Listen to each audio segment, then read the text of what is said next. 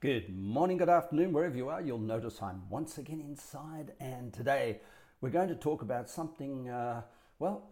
Let's start off with a great quote, and that is you meet people who'd rather coat the whole world in leather than to wear sandals. Today I was standing at my desk ready to do an online coaching session, and I was in bare feet. I just come in from outside.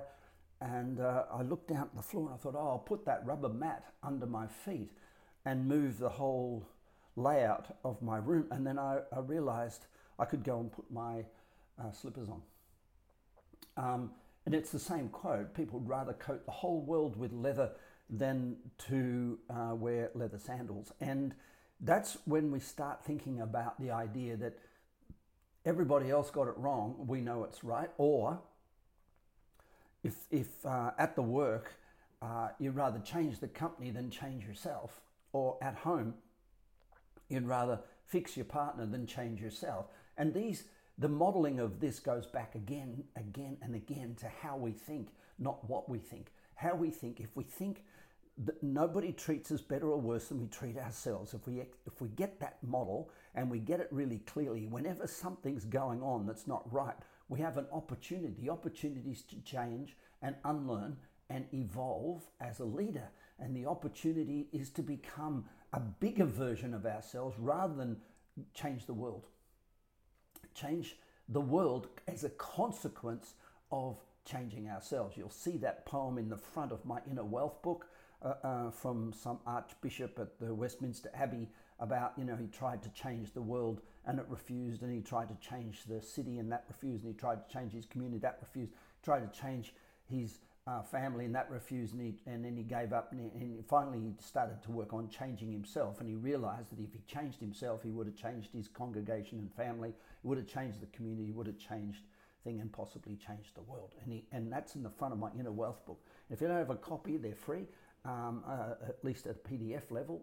If you want a hard copy, the Amazon still print and sell them after 20 something years. That's not a bad innings for a book. I think we reprinted it about 5 times, but now it's print to order, and there's plenty of second-hand copies around.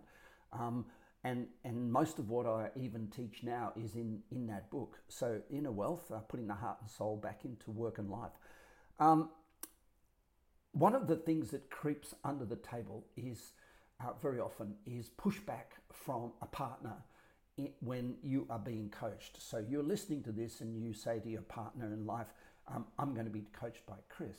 And your partner says, I don't know why you would waste our money on that. I don't know why you'd want to do that. And the reason a partner pushes back on being coached is guilt.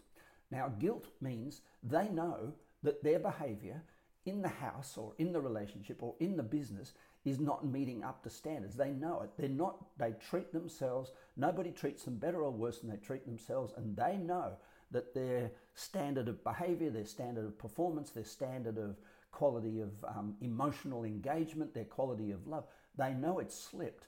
And that what they're worried about in the coaching is they're going to be caught. So this guilt drives a huge behavioral a model, which is to try to encourage their partner to stay within the confines of what they've learned, stay within the confines of current knowledge. I've just done a great blog with robotic audio on innerwealth.com, and it's all about inspired thinking, and you'll find it there. I think it's 12C where we're up to. I've stalled on the numbers because I've done a few videos and they don't go on the Spotify. So go and have a listen. It's really cool to learn about how you think versus what you think. It's really cool to see how you can operate as a leader, as an evolving leader, and learn to unlearn. I think that's a great day, and I hope this has inspired you to go and do a little bit of thinking to yourself, to treat yourself as you wish to become. Treat yourself as you wish to become. If you don't appreciate what you've got, you'll lose it. So you know all these quotes. These are how you thinks, not what you thinks. So there's how you think develops a process of thinking, which is seeking balance, seeking not to be a victim, seeking to be an empowered leader, not by saying I want to be a empowered leader, but by thinking in a process that empowers you, which is to say, nobody treats me better or worse than I treat myself. Go and have a look and explore. That's the mission of all the inner wealth work, is to wonder and explore the miracle of how you think versus what you think, and to understand the difference between motivation and inspiration, and ultimately inspired thinking, which leads to an inspired life with success. This is Chris. Have a beautiful day. Bye for now.